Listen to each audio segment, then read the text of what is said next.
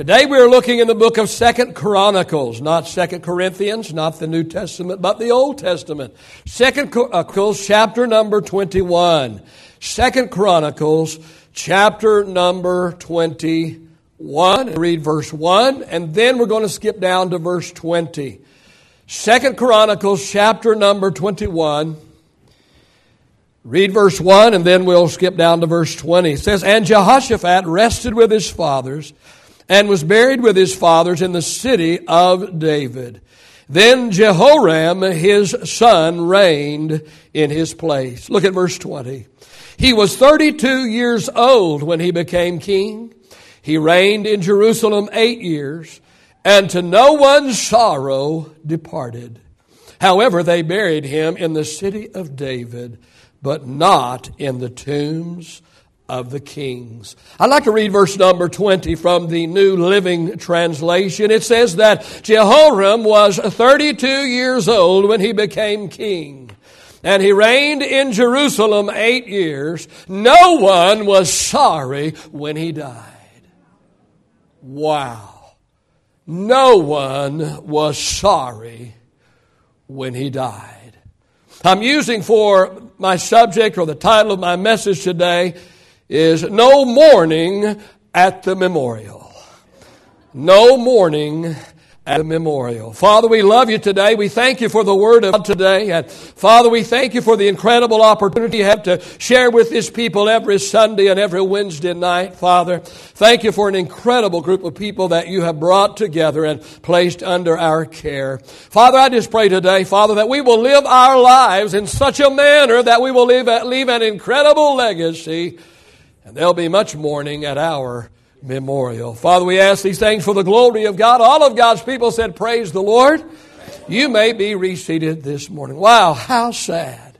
How sad is it, friend, to live 40 years and yet not one single tear is shed at your funeral. Not one single person is sorry that you are dead. What kind of a life would have to have been led for this to happen?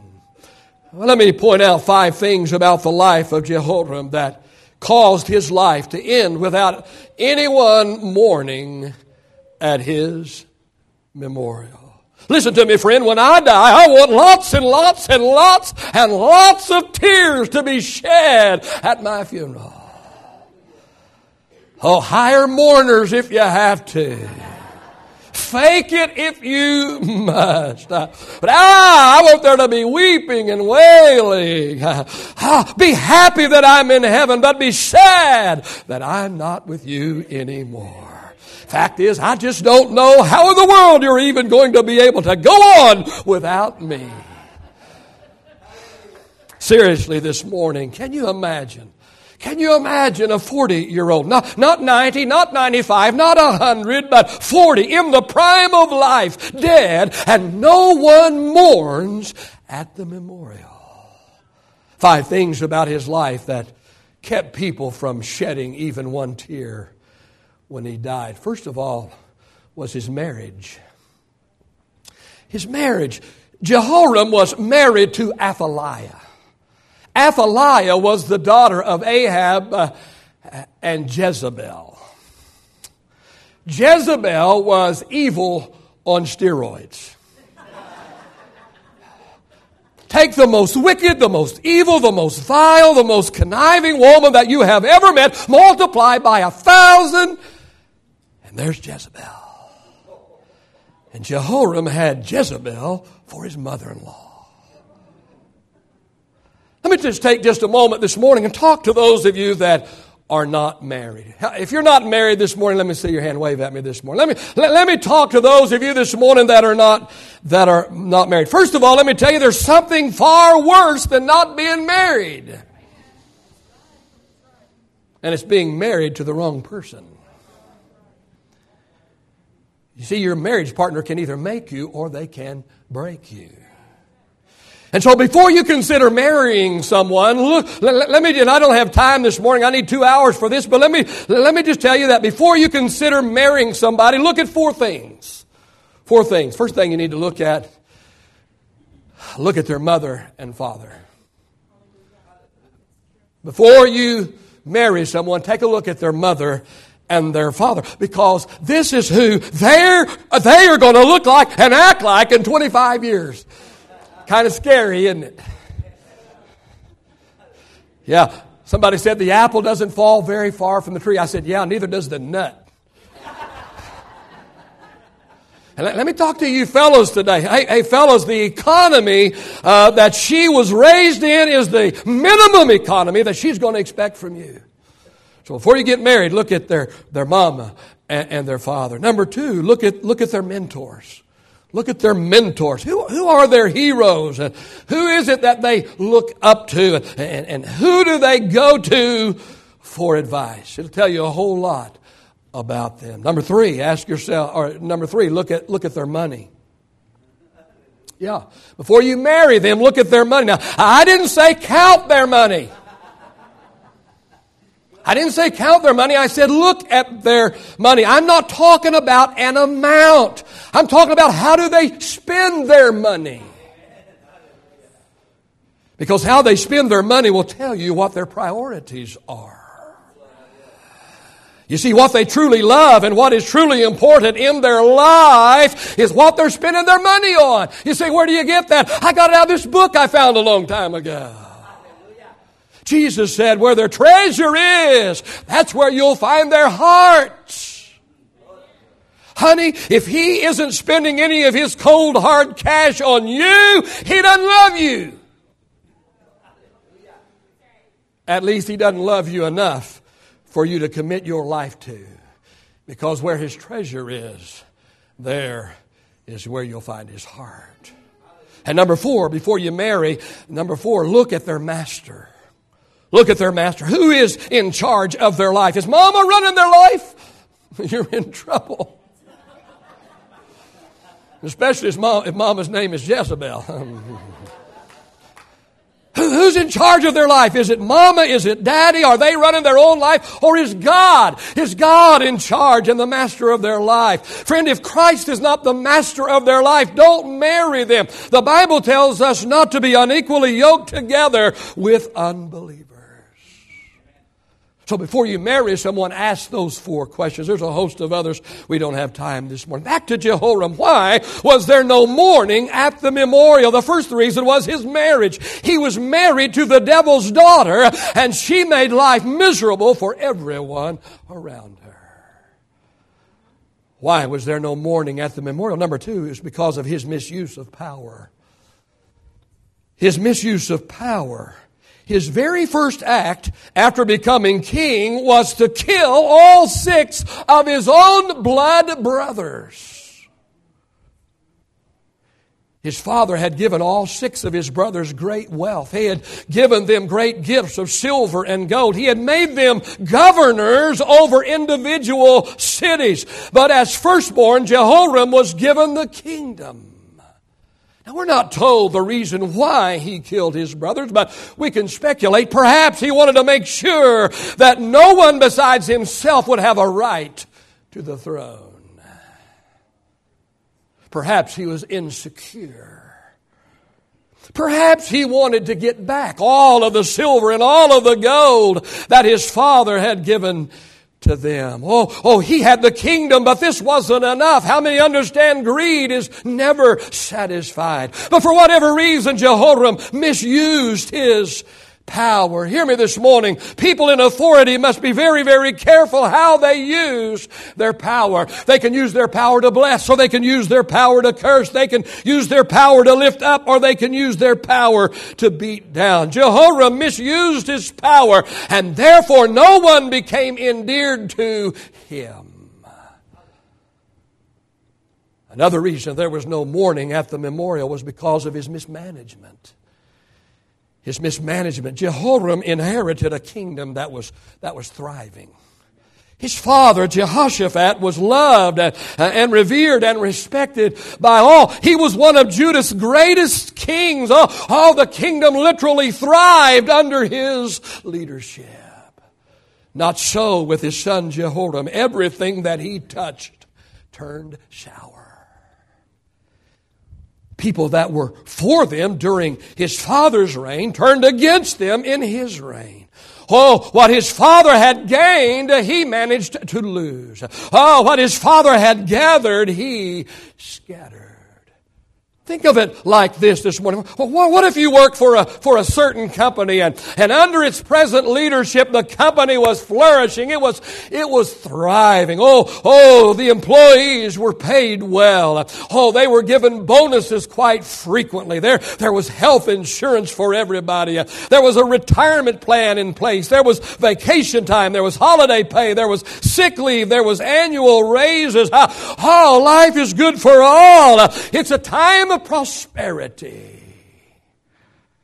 And then the CEO steps down and another CEO comes in power. And he begins to make drastic changes. He starts cutting benefits. He lowers the people's pay and increases their workload. He makes some very foolish business decisions. He begins to cut the quality.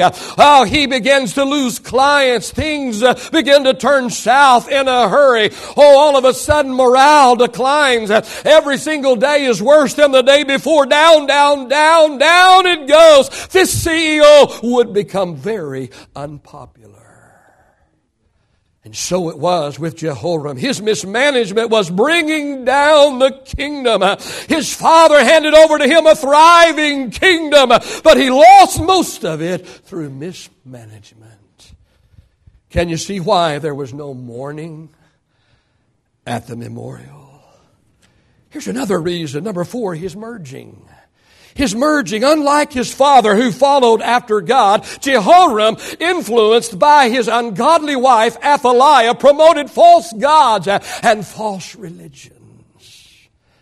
Because his father, Jehoshaphat, followed after God and followed after the ways of the Lord, because of that his kingdom had the blessing and the hand and the favor of God upon it.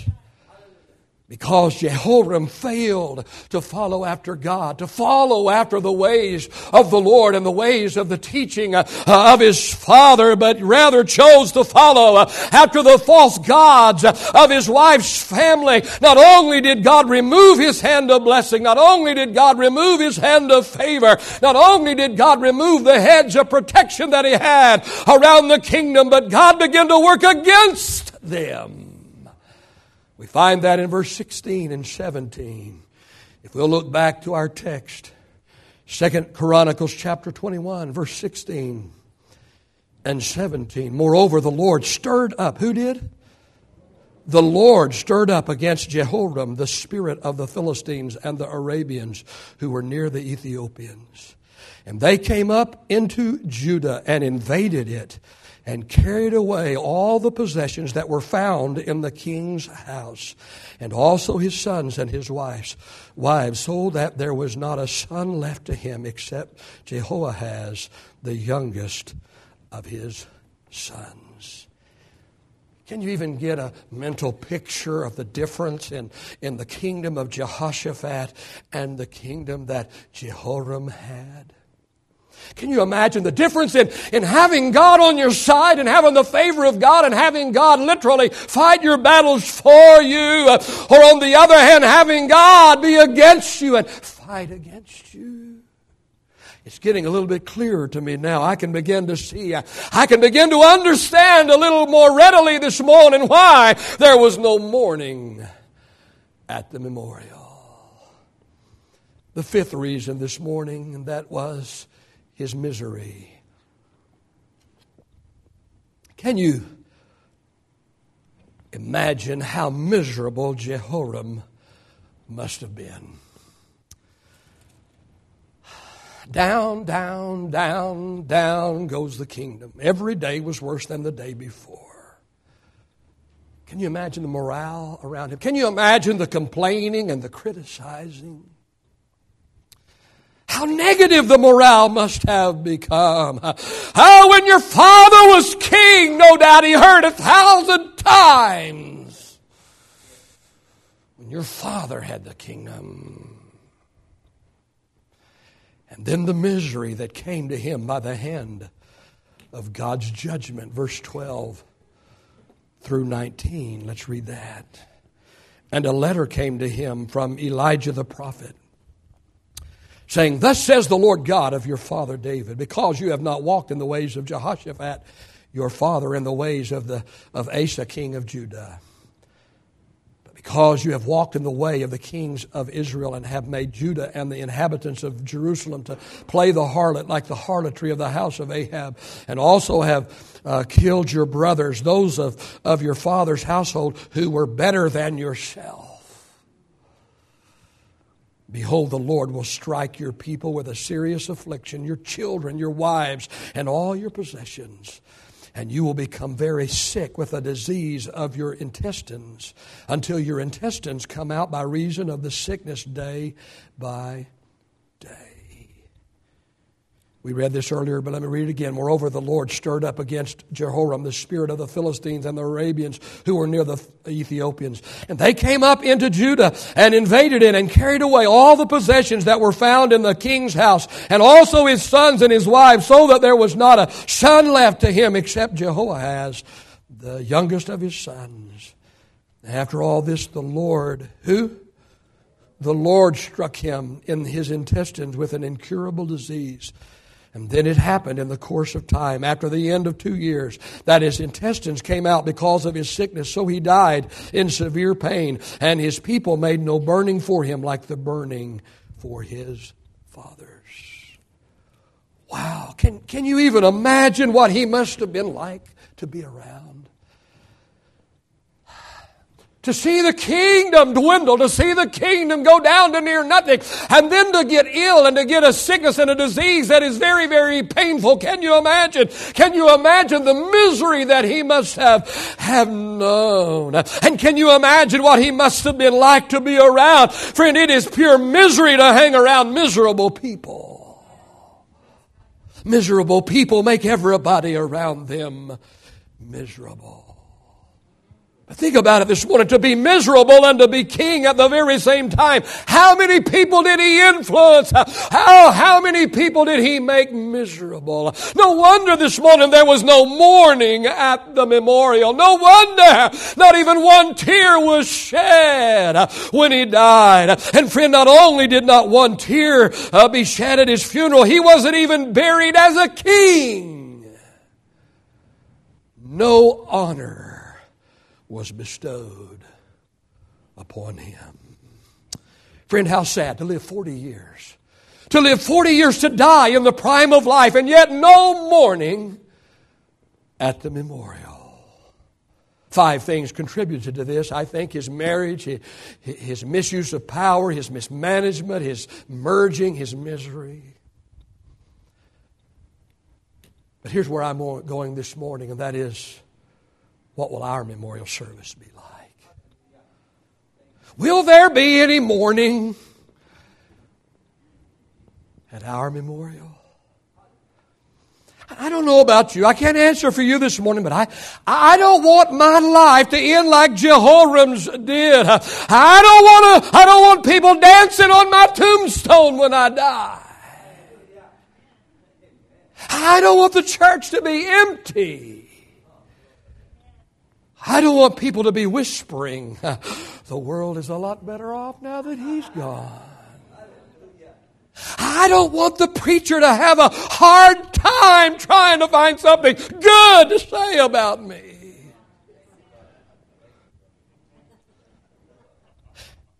And friend, I don't want to live such an uneventful life that I leave no lasting legacy. To die without honor, like Jehoram. I love the following poem. I've given it to you before, but I love it. I love it.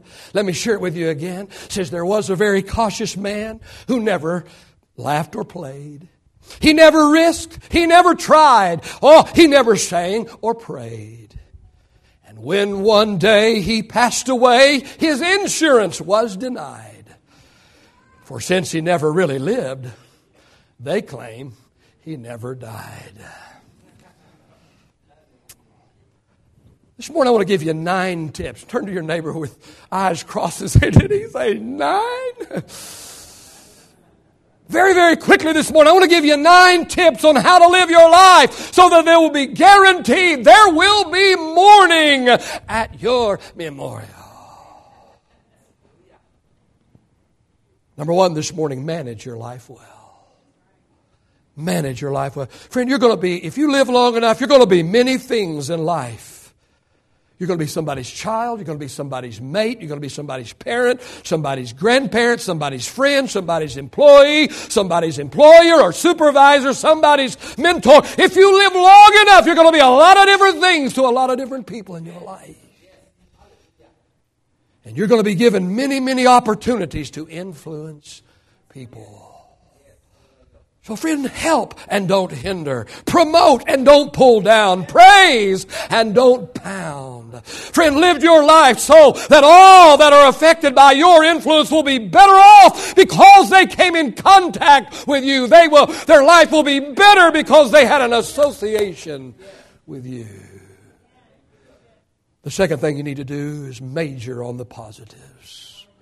Major on the positives. Friend, there will be good and bad that will happen in all of our lives.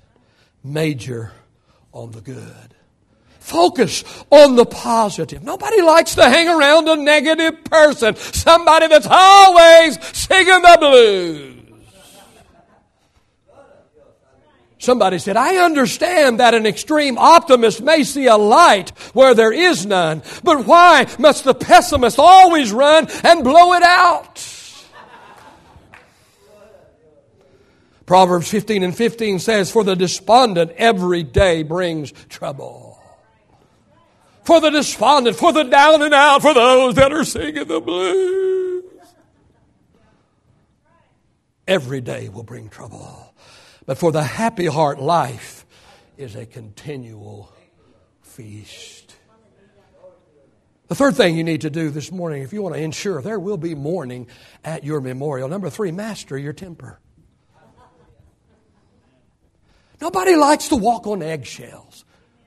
Have you ever been around somebody that you just had to, tiptoe through the tulips or walk on eggshells everywhere you went? You had to guard everything, what you're going to say or whatever. No, nobody likes to walk on eggshells. Nobody likes to be around a walking time bomb. You know it's going to go off. You just don't know when. The wisdom writer wrote in Proverbs 14:17, a quick-tempered man will act foolishly. And he said again in 16:32, he who is slow to anger is better than the mighty, and he who rules his spirit than he who takes a city. We're talking about how to ensure there will be mourning at the memorial. How to live our lives, in such a manner that we will be endeared to people. There will be a group of people that will love us. There will be a group of people that will want to be around us and want to associate with us and want to hang around with us. The fourth thing, manifest compassion. Manifest compassion. Nobody likes the hard-hearted. Those that show no mercy and no grace.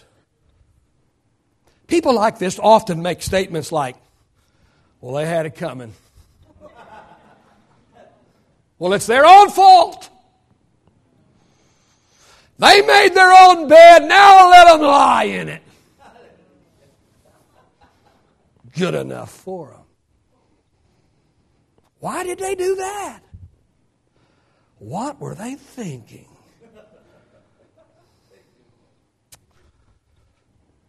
How much better to be a person that manifests compassion.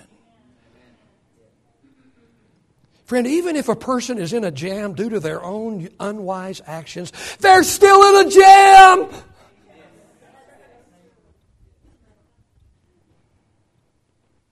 And have we not made unwise decisions? Have we? How many, let me hear you, see your hand this morning, you've ever had a day of stupid? How many's ever had a month of, no, it's okay. 1 Peter chapter 3 and verse 8 in the Living Bible said, you shall be like one big happy family, full of sympathy toward one another. The fifth thing you need to do this morning, if you want to guarantee there will be mourning at your memorial. Number 5, monitor your mouth.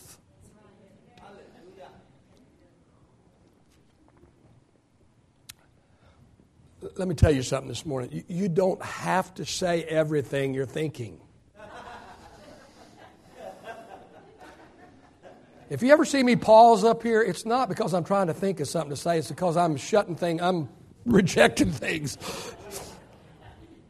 You don't have to say everything that you are thinking. You don't have to say everything. Amen. You don't have to give people a piece of your mind. Believe me, your mind is small enough without getting rid of some of it. Learn how to think before you speak. Let me give you an acrostic for the word think. Before you say anything, think before you speak. Before you speak. The T in the acrostic of think. Ask yourself, is it true? Is what I'm about to say, is it true? Am I 100% certain that what I'm about to say is absolutely the truth, or am I repeating gossip? Is it true, and do I know that it's true? For the H, ask yourself, is it helpful? Is what I'm about to say, is it going to help somebody, or will it hinder somebody? For the I in the word think, ask yourself, is it impulsive? Is it impulsive? People tell me, and they've told me many times, preacher, you are really quick-witted. I've had people tell me, man, you give quick, humorous comebacks. You're quick-witted. 95% of the time, that serves me well.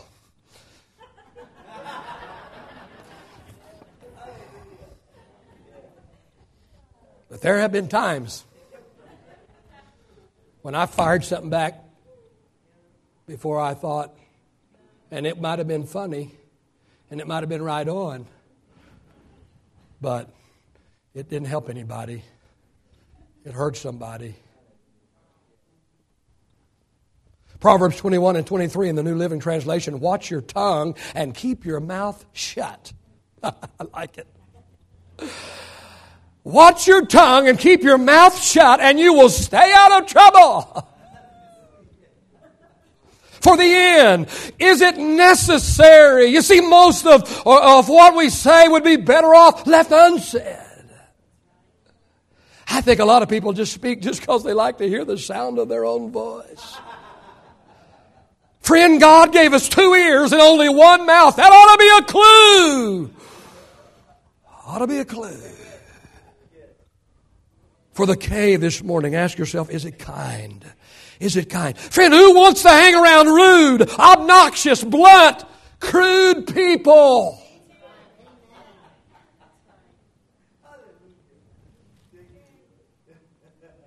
Yeah, I'm rejecting a lot right now. Romans 12 and 10, be kindly affectionate to one another with brotherly love, in honor giving preference to one another. I'm giving you 9 tips this morning to assure there will be mourning at your memorial. Number 6 this morning, model Christianity. Friend, to be a Christian means to be like Christ, to be Christ-like. Our actions ought to resemble the life of Christ. Walk the walk, don't just talk the talk. I'm hurrying this morning. Number 7, maximize people's good points. If you want to make sure there is mourning at your memorial, if you want to make sure that you are endeared to people, that there will be a people that you can associate with, there will be a people that you can be friends with and fellowship with, and that will love you and will mourn your loss, maximize people's good points. Be quick to point out the good points in a person's life. Compliment people on their strengths. Be an encourager. Oh, be an encourager. Romans 14 and 19, let us pursue the things which make for peace and the things by which one may edify. The word edify means to build up. I'll never ever forget, I see myself in his backyard right now. He's got paint all over him. I go to see this young man. He's remodeling a house. I'm his pastor. I go to him. We're in need of a young adult Sunday school teacher, and I go to him, and I look him in the eye, and I call him by name, and I tell him, I said, I need someone to teach the young adult Sunday school class, and I believe you could do a great job. And I can see him now. And I can see those tears as they begin to come out of his eyes and literally come down his cheeks. And not just one or two, but a host of tears. And finally he gets his composure and he looks at me and he says, Pastor, that's the first time in my... He said, I'm 30-something years old. And that's the first time in my entire life when I've ever heard anybody ever tell me they thought I could do anything. He took that class. He did a good job. Later, I helped him get his papers with the Assemblies of God. Later, I helped support him in Papua New Guinea as he went there as a missionary for the Assemblies of God. Maximize people's good points. Be an encourager. It will endear people to you. Number 8, minimize people's faults. Yeah. Minimize people's faults. Nobody's perfect. Not even you. We all have our faults. People who are endearing to others are people who minimize other people's faults. Have you ever spent time around the fault finder? No elbows, please. I said, have you ever spent much time in the presence of a fault finder? It didn't matter what it was. It didn't matter who you were talking about or what you were talking about. They could find fault in everything. They just can't wait till they get home to talk about how bad the sermon was this morning.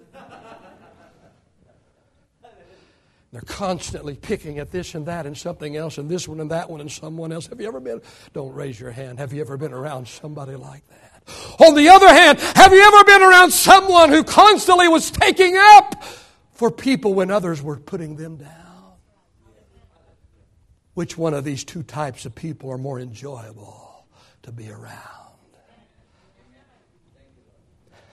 And by the way, the person who is always talking about somebody else to you, they're talking about you to somebody else.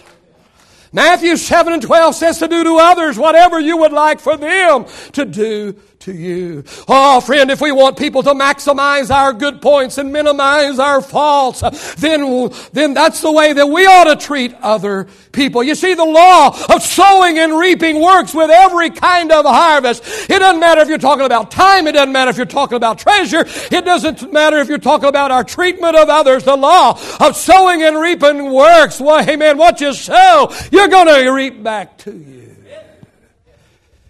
Number 9, and finally this morning, if you want there to be mourning at your memorial. Number 9, mingle often. Mingle often. Walk slowly through the crowd. Take time for people. How many understand that there's two kinds of people in this world? The first kind of people are those that are, here I am. 5 years ago, I jumped off the top one, but I'm... Two kinds of people in the world. They come into the room and say, here I am, all eyes on me. Everybody look on me. I'm here. It's all about me. It's all about me. Let's go where I want to go. Let's do what I want to do. Let's eat what I want to eat.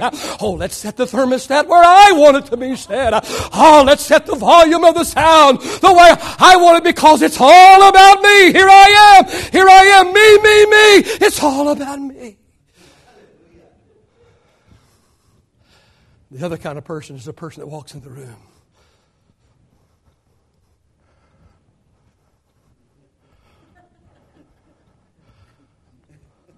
Oh, there you are. There you are. Two kinds of people. It's all about me. Or there you are. There you are. There you are. There you are. There you are. I don't know about you this morning, but I want there to be some mega tears shed at my memorial. Unless I'm 112, it'll be okay then. But if I die tomorrow, you'll have to have 5 services to get people in mind. Just kidding. I'm just kidding. Kinda.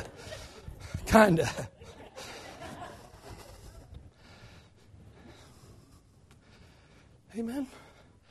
I don't want to live 54 plus years. Put me in a box. Say a few words. Run me out to the cemetery, lower me down, throw dirt on me. Go back, have fried chicken, potato salad.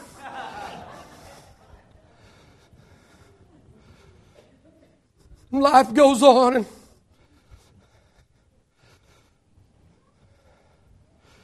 no, I want my life to count. I want my life to count. I want to have a lasting impact. I don't want it just to count with you. I want it to count all over the world. That's why we promote missions around here. I want the fingerprints of New Bethel to be all over the world. All over the world. All over the world. Jehoram. He lived 40 years. Was struck down the prime of his life. And not one person was sorry that he died. I don't want that said about me. I don't want that said about you. I want to live my life in such a manner, in such a way. And I want to tell you, some of those things that I gave you used to be me. Used to be me. Talk about somebody without mercy and grace. 30 years ago, that was me. Tack their hides against the wall and glad of it.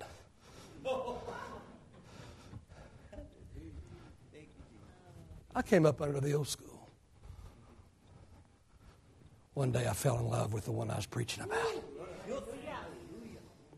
I've told you this. One day I had a little boy, and he came into my arms. And I began to realize I'm this little boy's father, and I love him unconditionally. All he knows how to do right now is spit up and poop. And I am so in love with him. Wait a minute. God's my Heavenly Father. And he probably looks at us and thinks all they ever do is spit up and poop. Just make messes everywhere they go. But he has that unconditional Father's heart. Amen. Father, musicians and singers, get back in place. Father, we thank you for the word of the Lord this morning. Oh God, we want there to be mourning at our memorial. We don't really want people's heart to be broken. That's really not what I'm saying. But we want to have an influence and impact people's lives to the place that when we're gone, they're going to miss us. There's going to be a big old void and a big hole that's going to be still there because of the incredible sphere of influence that we had in our lives. Help us, oh God, to live our lives in such a way, oh God, that we'll have an incredible legacy to be passed on. And what we have done for you and the way we have lived our life and the people that we have influenced will live on and on and on and on and on once we are gone. Hallelujah. Hallelujah. Hallelujah. How many of you are here this morning? Say, Pastor, I want there to be some mourning at my memorial. I want to leave a lasting legacy. I want to touch people's lives. Can I see your hand this morning? Do you really want to?